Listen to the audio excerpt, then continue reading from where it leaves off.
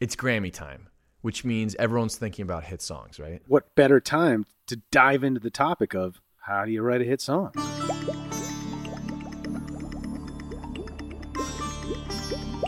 Welcome to the age-old question. I'm Rich Price. And I'm Clint Bierman. And on this podcast, we explore questions that people have been debating for ages. Questions about music. And life.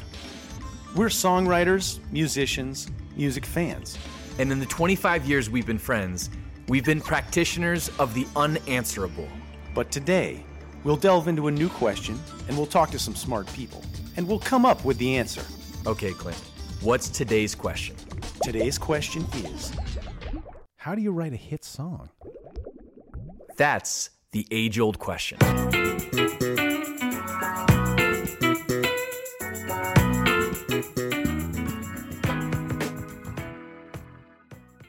When Bruce Springsteen delivered an early version of his album Born in the USA, his manager John Landau said, "It's missing a single." After writing 70 songs for the session, Springsteen said, "You want another one? You write it yourself." But Springsteen went back to his hotel room that night and wrote Dancing in the Dark.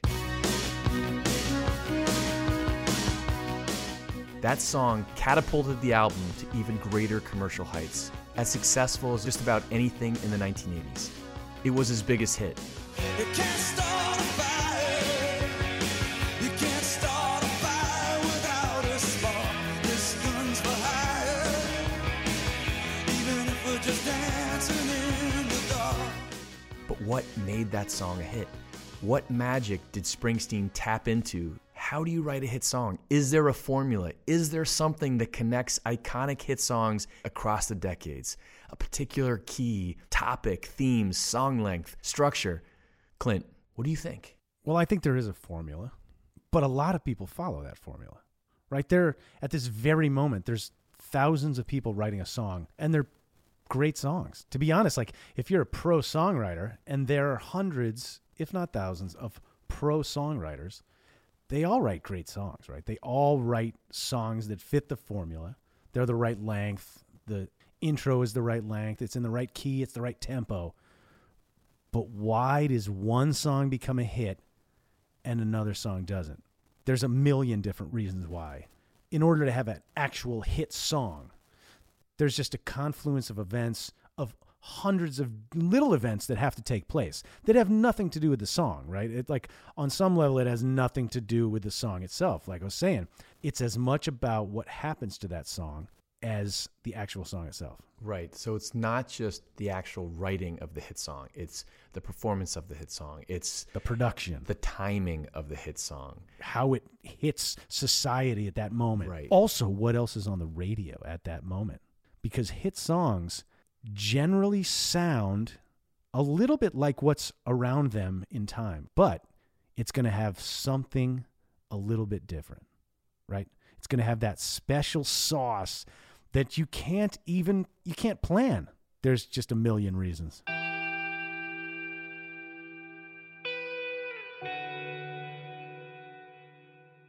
Researchers at Bristol University in the UK studied top 40 hits in Britain over the past 50 years, and they came up with a formula, a mathematical equation for predicting hit potential. And I'd explain it to you, but I don't understand it. But it ran songs from the last 50 years through the formula, and it predicted hit potential on 60% of the songs. If that computer was responsible for signing new talent, it would be Rich. Rich. What's the formula? Length. Well, over decades, this has changed. In the 50s, the average hit song was about 2.5 minutes long. In the 2000s, it was over 4 minutes. Clint, you've heard this expression, don't bore us, get to the chorus. As songwriters, we talk about the hook, which is usually the chorus. From that theory, it's get to the hook soon. Yeah. Tempo. The most common beats per minute in a hit song is 120. You know what's interesting? When you open up a session in Pro Tools, it defaults to 120. 120. That's interesting. It wants you to write a hit song. Most common words. Love, baby, time, yeah, feel, heart, nah, night, day.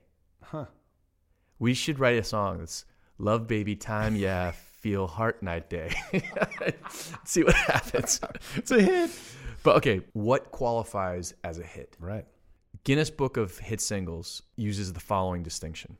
A single that reaches the top 40 of the Billboard Top 100 or top 75 of the UK singles charts and stays there for at least 1 week. We're not talking like... That's pretty broad. It's pretty broad. We're not talking like, is it the next Thriller? Right.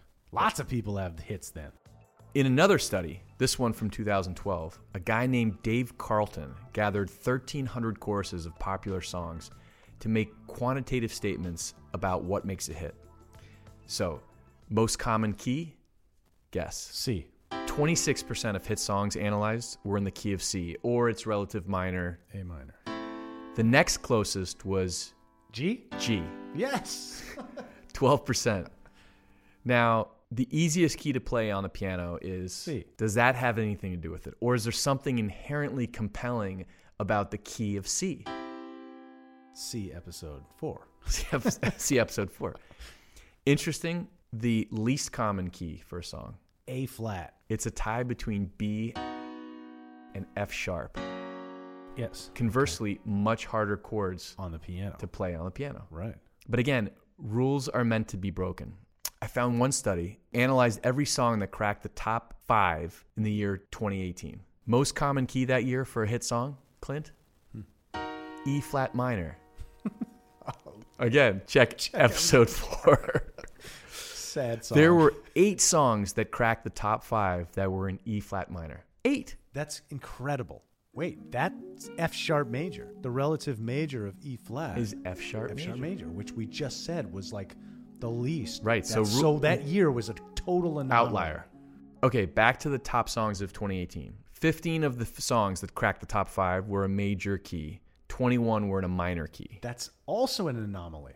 The most common beats per minute, 77 to 78 beats per minute. What? Real slow. 2018. I don't wanna die for them to miss me. Yes, I see the things that they wishing on me. Hope I got some brothers that outlive me. They gon' tell the story, shit was different with me. God's plan. Clint, do you remember the line from Tom Petty's Into the Great Wide Open? Yeah. It says, Their A&R man said, I don't hear a single. The future. the A&R man said, I don't hear a single. Yeah. When I was 15, that was the summer after freshman year in high school, I had no idea what that meant. What the heck is an A&R man? Right. Well, they're the people at record labels that deal with the artists as they're recording their albums. They're the ones focused on hit singles. Yes, and they know the answer to today's question. This is what the music industry is based on. The music industry is based on great songs. It is based on hit songs. So give me some of your key The ingredients, thoughts here. yeah. So first of all, melody. The melody is by far the most important part. Lyrically, there have been songs that are ridiculous. There are songs that are so sad, so serious, so jokey, so like that changes, right? But what doesn't change is if you listen to hit songs, there's great melody. I always think of melody like this. When you're driving down the road and you look over and you see a telephone pole, the cord, swoops down to the next telephone pole. Those telephone poles are the chords. And what happens on the wire is the melody. So the melody is the notes between the chords. I love that. Right? So that is what makes a hit song. First of all, that's the most important one, in my opinion, melody. Number 2, I think if we studied the chord progression of these songs, I think the average since the 50s to now, when they've analyzed all hit songs, it's between 6 and 8 chords. That, some have 4 chords, some have 3 chords. What I Got by Sublime, 2 chords. Early in the morning, rising to the street. Light me up that cigarette, and I'll strap shoes on my feet. That's rare. But in many of these songs, it's a 1-5-6-4 chord progression. And that, I don't want to get technical about it, but if we were to listen to The Axis of Awesome, which we may have to listen to. Recognize this? Yeah, that's Don't Stop Believing by Journey. And the cast of Glee. Yeah, there's a few more songs with the same chords. Check it out. My life is brilliant. My love is pure. I saw an angel. Of that I'm sure. People kill and people dying, children hurt and you hear them crying. Can you practice what you preach? Won't you turn the other cheek? Forever young, I wanna be forever young. I won't hesitate no more, no more. It cannot wait. I'm your lipstick stains on the front lobe of my left side brains. I knew I wouldn't forget you if I could. Then I would. I'd go wherever you will go. Can you feel the love? Isn't that amazing? I mean, all those great songs have the exact same chord progression. Right. So that is a big one. The chord progression, the melody. Next, the lyrics. How do you write great hit lyrics? As you say, like there are some really asinine. Definitely asinine, but memorable. In fact, the Swedes, who are massive hit writers, Max Martin is the king Right. of pop songwriting. They are more worried about the sound of the word, not as much the word itself. I mean, they don't speak English, right? So they do, but it's not their first language. They're less focused on its meaning and more focused on the On sound. the sound of it and how it fits into the rhythm of the track, which Right. is awesomely fascinating. So lyrics, I think is they need to be general enough for everybody to get them. They need to be accessible. But they also need to be specific. So general specificity is the key. So like everybody's gone through this thing that you're talking about, but you're saying it in a way that is specific enough that it's different than the way the last guy is saying about it, right? So it's got to be But universal enough. universal enough that everybody feels that way. I mean, that's why love is such a big thing. Everybody knows love. But that's where you immediately get into cliche lyrics. Goal is to fit within the format, but pushing the creative envelope, pushing it to like a new way to say it. So those are my three things. You got chords, you got melody, and you got lyrics. Those are the key ingredients. Then you have tempo, which we've talked about. You have key, you have time signature, you have danceability. I mean, and danceability, like you're saying, in 2018, everything was so slow. So I wonder what's going on in society at that point where the hits are so slow. That seems crazy to me. This idea of general specificity is really interesting. We talked in the last episode about Huey Lewis and the News. Mm-hmm. The power of love is a curious thing. Yeah. Make one man weep. Make another man sing. Change a hawk To to a a little white white dove. dove. And that is what is awesome about it. The power of love is a curious thing. Make a one man weep, make another man sing. Change a heart to a little white dove. More than a feeling, that's the power of love. That, everything before that point you've heard before. Right. But when it does that, you're like, oh, that's an interesting way to put it. And don't need money. Don't need fame. Don't need no credit card. To ride this train, I mean, that's... Don't need money, don't take fame. Don't need no credit card to ride this train. It's done and it's certain. It's right on the edge, and yet so awesome. And yet so good. Yeah. And the melody is great. And the melody's great. And the Production. production is great. Yeah. The hook of that song is... Ba, ba. That thing Is the is hook. super catchy. It There's gets a bunch of lodged. hooks, actually. Bunch of hooks. So it's interesting. In some ways, it's not so much the formula that if you get those things, you're going to have a hit. It's that if you don't have those things, you're probably not going to have a hit. Do you remember the research from Bristol University? The researchers acknowledge that tastes evolve over time, and so too does the accuracy of the predictive formula. So in the 1980s, the formula really struggles to predict hits. Much more successful in the 90s and the 2000s, which means hits from those decades were maybe more formulaic. Factors the formula considered.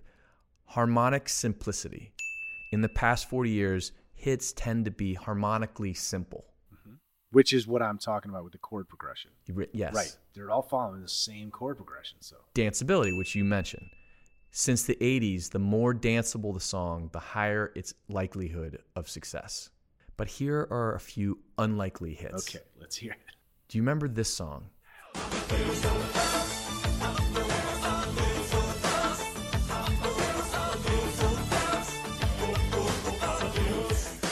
I mean, that sounds like it could be a hit right now.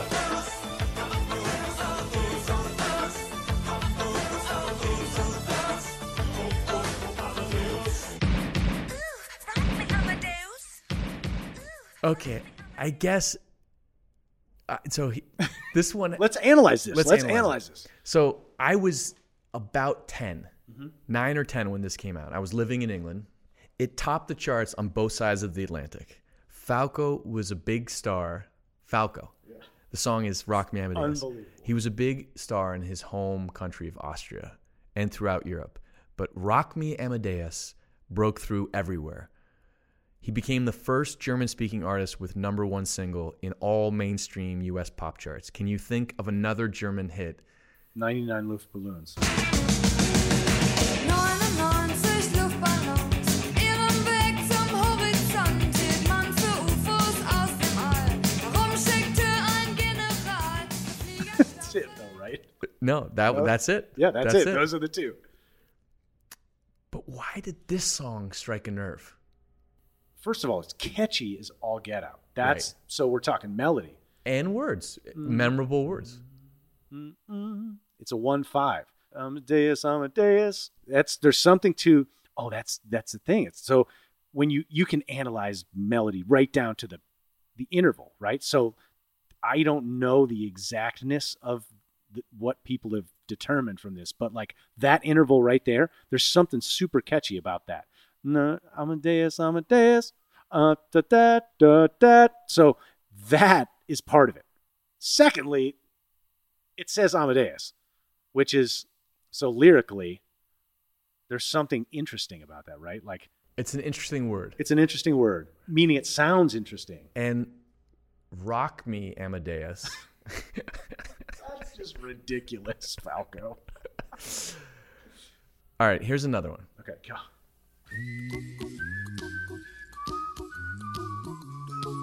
Bobby McFerrin's Don't Worry, Be Happy. This song from 1988 was unlike anything else that year. It has reggae, calypso feel, and it's a cappella. Do you know what song it displaced to reach the #1 spot? No. Sweet Child of Mine. No way. A bit of background on this song. The song features no instruments. It's all a cappella, or as the Beach Boys would say, Acapulco. In its review of the song, Blender magazine said, "It's difficult to think of a song more likely to plunge you into suicidal despondency than this one." I disagree. I disagree. It's a great It makes song. me laugh. It I makes love me it. smile so much. But what made this song a hit? Boy. Because, again, it displaced Sweet Child Sweet of Child Mine. of Mine, which is It could not be further. no, couldn't be further away. And so there's something right there, right? That I think Were boy, people ready for like a Big change. like an intermission, like a pause from Maybe. whatever GNR were providing? Yeah, maybe. It's reminding me of something recent, kind of. Remember when Mumford and Sons happened? I think 2012, maybe 2013. There was nothing like that on the radio, And then all of a sudden, this banjo-driven Four on the acoustic floor. guitar, 4 on the floor kick drum comes along. Sounds nothing like it, and then has a massive hit. Like Grammys, they won so many Grammys. But that Bobby McFerrin, acapella versus Guns N' Roses is as far away as you get. So there's something in the total difference that is compelling to an audience. However, that song is just kind of perfect in its popness, Right. in its melody. It's don't worry, be happy. I mean, what's more memorable than that? I mean, that is Right. the most memorable lyric of all time. So The other thing about Don't Worry, Be Happy is that it was written, or at least released, with a feature film, Cocktail, starring Tom Cruise. side note, that was the first compact disc that I ever had. The Cocktail soundtrack was my first CD. Kokomo, Kokomo, speaking of the Beach Boys. Hippie Hippie Shake. Hippie Shake. Well said, my friend. I remember that soundtrack. Yeah, that was it. It was great. Yeah. But, so you wonder what part did Tom Cruise play? And that's the confluence of events that I'm Yes. talking about. Yes. It's not just about the song. Yes. Think about MTV. How much in the 80s, how much the video had to do with what a hit was. Right, so- such a huge deal. So we get Tom Cruise, we get Elizabeth Shue. Oh, Elizabeth Shue. Elizabeth Shue. Allie. All right, here's another song Okay. that I don't understand. Maybe you can explain it to me. Informer, you know, say that I'm a stormy, I go blam. I like you boom boom down. Take the man that say that I'm a stormy, stab somewhere down the lane. I like you boom boom down. Informer, you know, say that I'm a stormy, I go blam. Isn't that funny? Can't understand a single word. Informer. Blah, blah, blah, blah, blah, A blah, blah. licky boom boom down. That's all I know. Is Informer right. and a licky boom boom down. This song is by Canadian artist Snow. It made it to the #1 spot on the Billboard Top 100 in 1992. He's not Jamaican. He's a white guy from Toronto. Well played, sir. But it's super danceable. Right. And I guess that's the thing. That's a That's a 1-5. 1-5. Interesting. Interesting. Speaking of Jamaica and danceable, how about this song, Clint?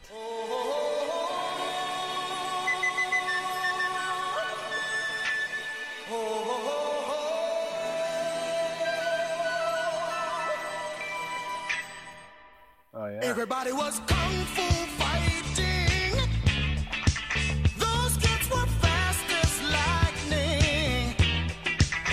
In fact, it was a little bit frightening.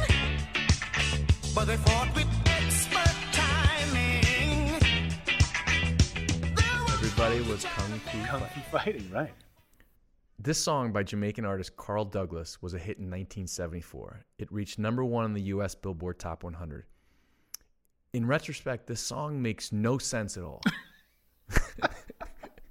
First of all, it's a Jamaican #1 hit that's not reggae. Right. It's Asian disco, basically.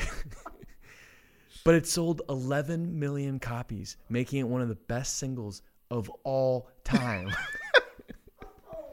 No, that's not fair. A little bit frightening. Everybody was kung fu fighting. He was high. There's only one explanation. All right, how about this song? I'm too sexy for my love, too sexy for my love, love's going to leave me. That drum intro is so hooked.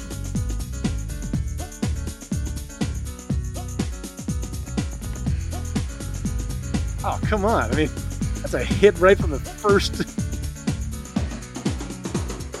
I'm too sexy for my shirt, too sexy for my shirt, so sexy it hurts. And I'm too sexy for my legs. All right, I'm Too Sexy is by Right Said Fred, right? Japan. What template was this fitting into, though? It was a campy send-up of the fashion world. Hilarious video. And right at the peak of videoness. The idea for the song came from the Fairbrass brothers, Fred and Richard. These are the two geniuses behind Right Said Fred, right? These guys were running a gym in London, and Richard took his shirt off and started singing "I'm Too Sexy for My Shirt" in front of a mirror. They were like, oh, that's a good song. So they wrote a song around that. The first version was an indie rock song, okay? And it was rejected by multiple record labels until it was heard by an exec who latched on to the "I'm a model, you know what I mean" hook. Yes. I'm a model, you know what I mean, and I do my little turn on the catwalk. Yeah, on the And catwalk. suggested the lads rework the song as a dance track. And the rest is... Bro, that is a track. It also steals from Third Stone from the Sun. Let's listen to that.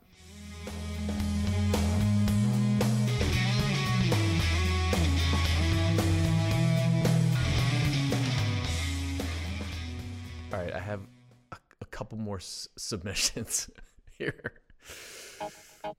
The Macarena. People still know how to do the Macarena. This song came out in 1996.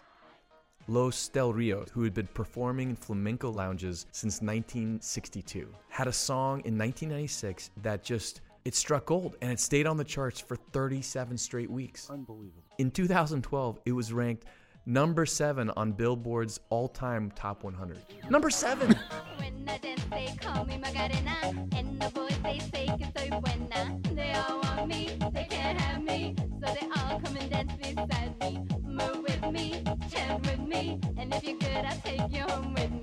Dala tu cuerpo alegría Macarena, que tu cuerpo es para dar la alegría y cosa buena. Dala tu cuerpo alegría Macarena, Macarena. All time. The song is in A-flat, by the way. Huh. 103 beats per minute, for what it's worth. It just doesn't even translate. It's a dance hit at 103. It feels really good. It feels good. It feels good. It feels like a warm bath. It feels like you just like bouncing. But yeah. Like if you could see us right now, we're both Macarena. Here's another one. All right. Explain this one to me, Clint.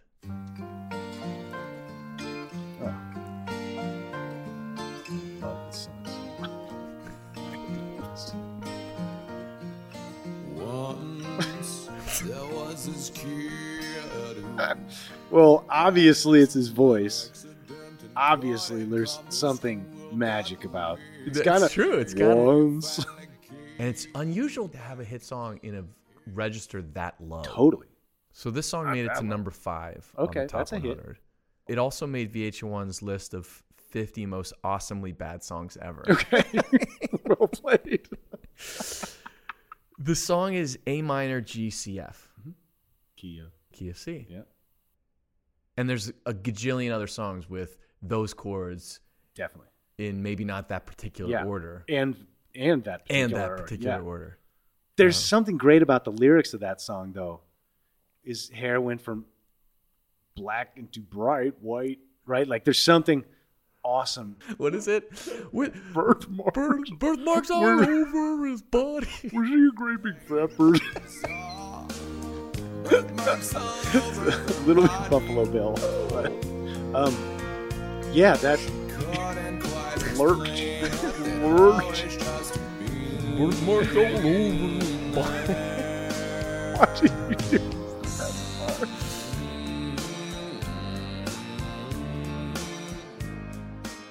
What I want to look at real fast is like this list of the top 100s of the top 100s. Okay, Right? yeah. So let's just like real fast. I'm just Yes. going to say them. The Twist, Chubby Checker, number 1. Come on, baby, let's do the twist.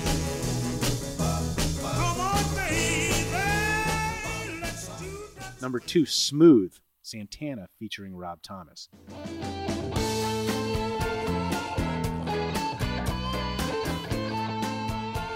That was massive. That was a monster hit. Massive hit.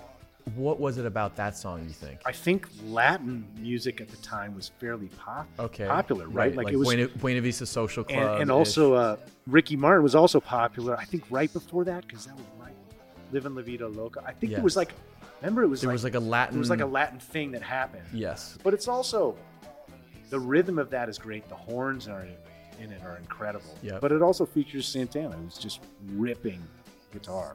So, I mean, it's got all the elements.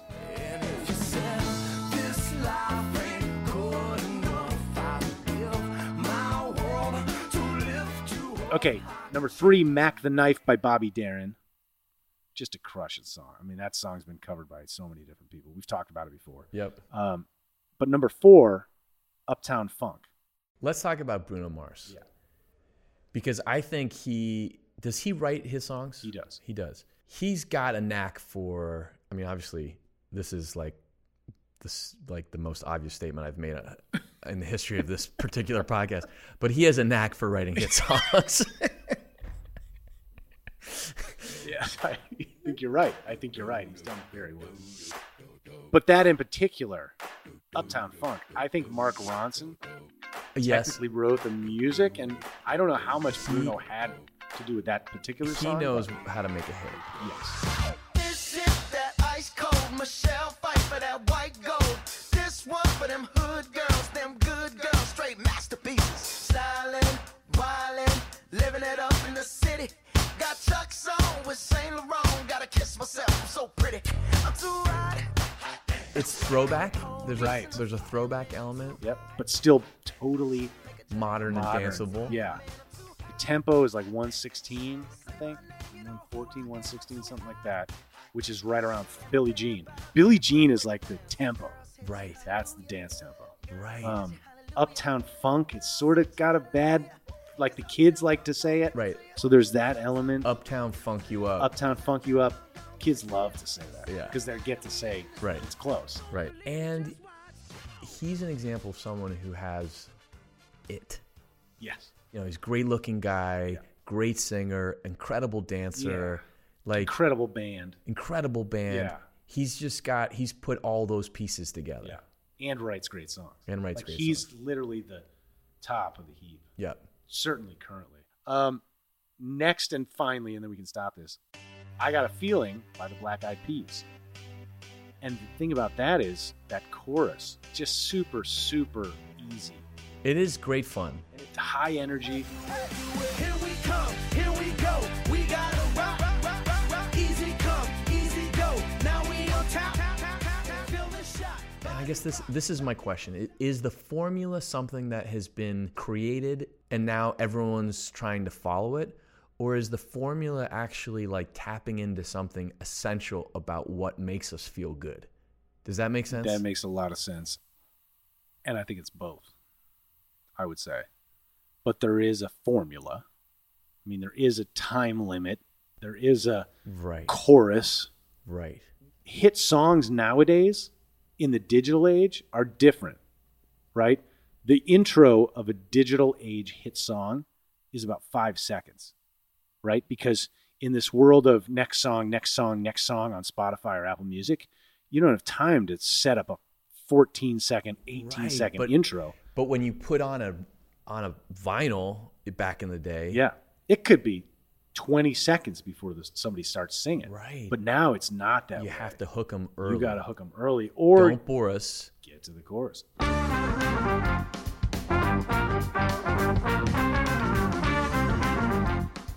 All right, Richie, we're going to call Jenna Andrews. Great. And Jenna kind of does it all in the music industry. She writes, she produces, she signs artists, she is an artist herself. She even has her own podcast called The Green Room Talks, which I'm sure we're going to talk about in the interview. Yeah. And she's worked with some of the biggest names in the music industry. She's worked with Drake, J-Lo, Dua Lipa, and this year she was nominated for a Grammy for vocal production on the song Dynamite by BTS, which was a monster hit.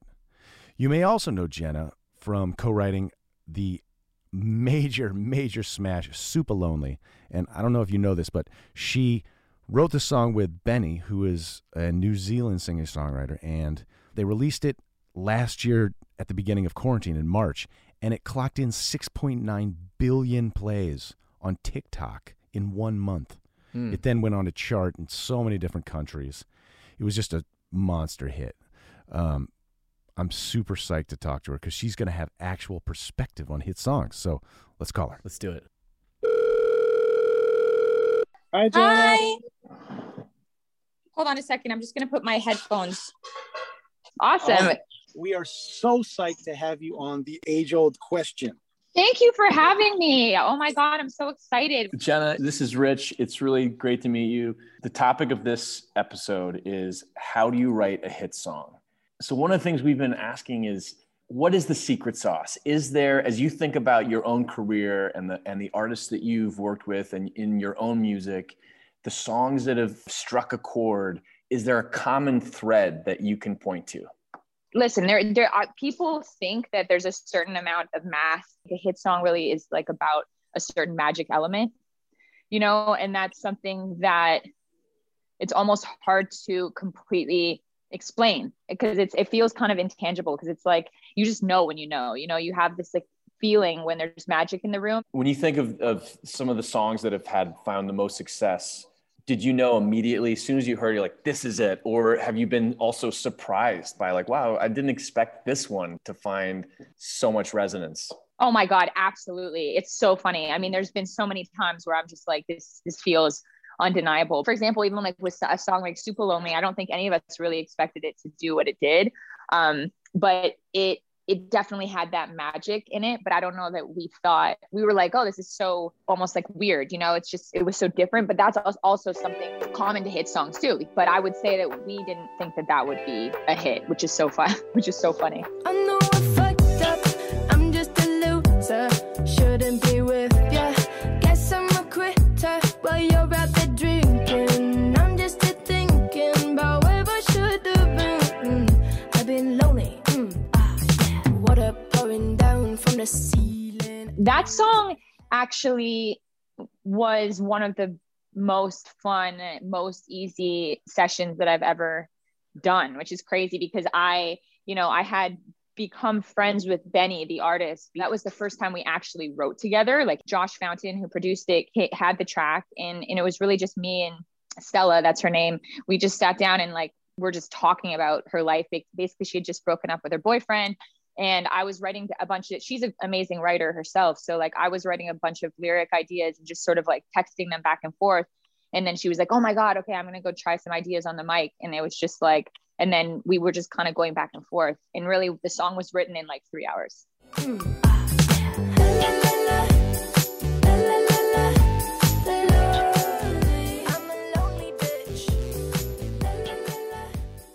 That's incredible.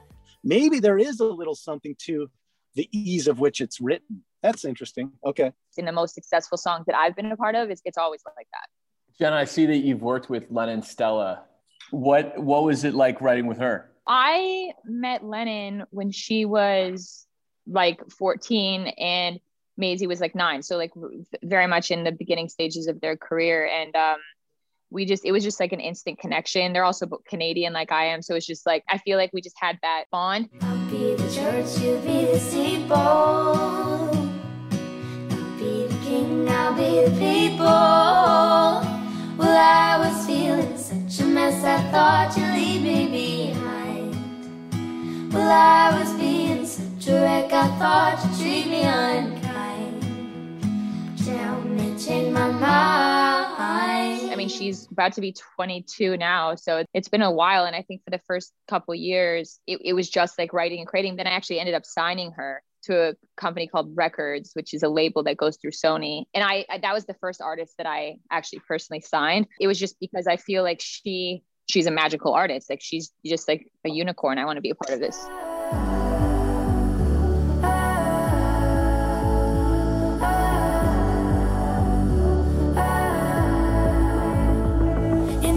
Shuts down when the lights come on.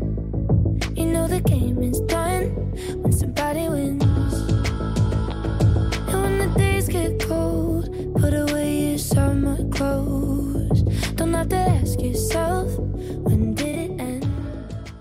When you're choosing people to work with and spend that much time on, you have to love their music as much as you'd love your own. Tell us about your podcast. It's called The Green Room Talks. We came up with the concept like right before quarantine. It was like the green room being like the backstage, look into what really goes on in the songwriting process. And it was really more about like how therapeutic a songwriting session can be, because a lot of times like artists will come in crying, so like it will just be something you connect with an artist on such a major level because immediately they just want to pour everything out to you. It's been really cool. I mean, we just got Taylor Guitars sponsoring, so we're giving away guitars each episode signed by the artist, and all those proceeds go back to mental health. And yeah, it's really cathartic for me, to be honest, because I've gone through so much personal struggles coming down to like eating disorders or anxiety or being bullied. And I'm very open about this stuff. Like I talk about freely about all that stuff on the podcast. You use the word catharsis, and I think that's a concept that Clint and I are really interested in. We've talked about it on this podcast.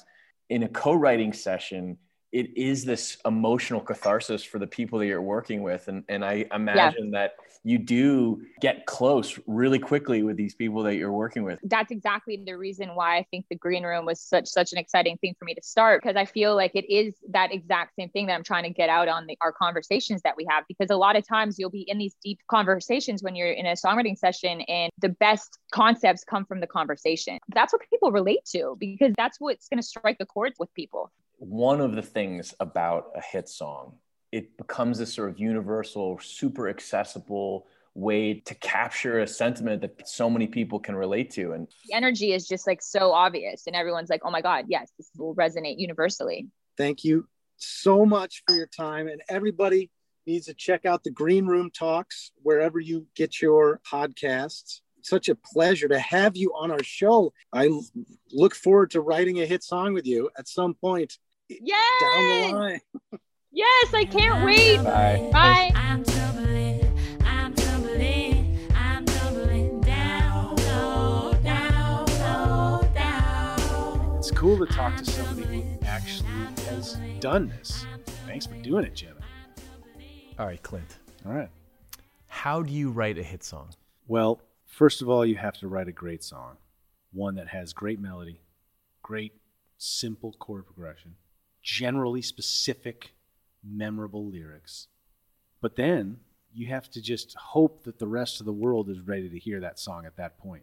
You have to have luck on some level, and you have to have $1 million to help promote it. I don't know. I mean, looking across the decades of hit songs, it's clear that there are some elements that are foundational and common among hit songs. Yes. And so, but as you say, you can have all those things, and a lot of people do, and they don't have hits. And they're really good songs, but they're not hits. Sometimes it's as simple, or not as simple, it's as random as a DJ saying, I want to start playing this song.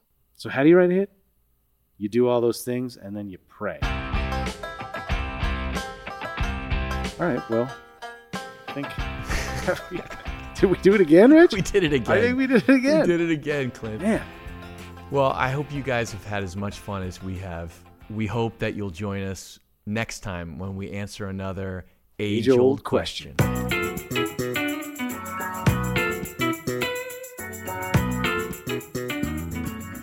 Follow us on Instagram at The Age Old Question. Facebook, The Age Old Question. We hope this conversation has sparked some ideas and thoughts of your own. Let us know in the comments. But let's be kind, people. Yeah. No hating. No hating.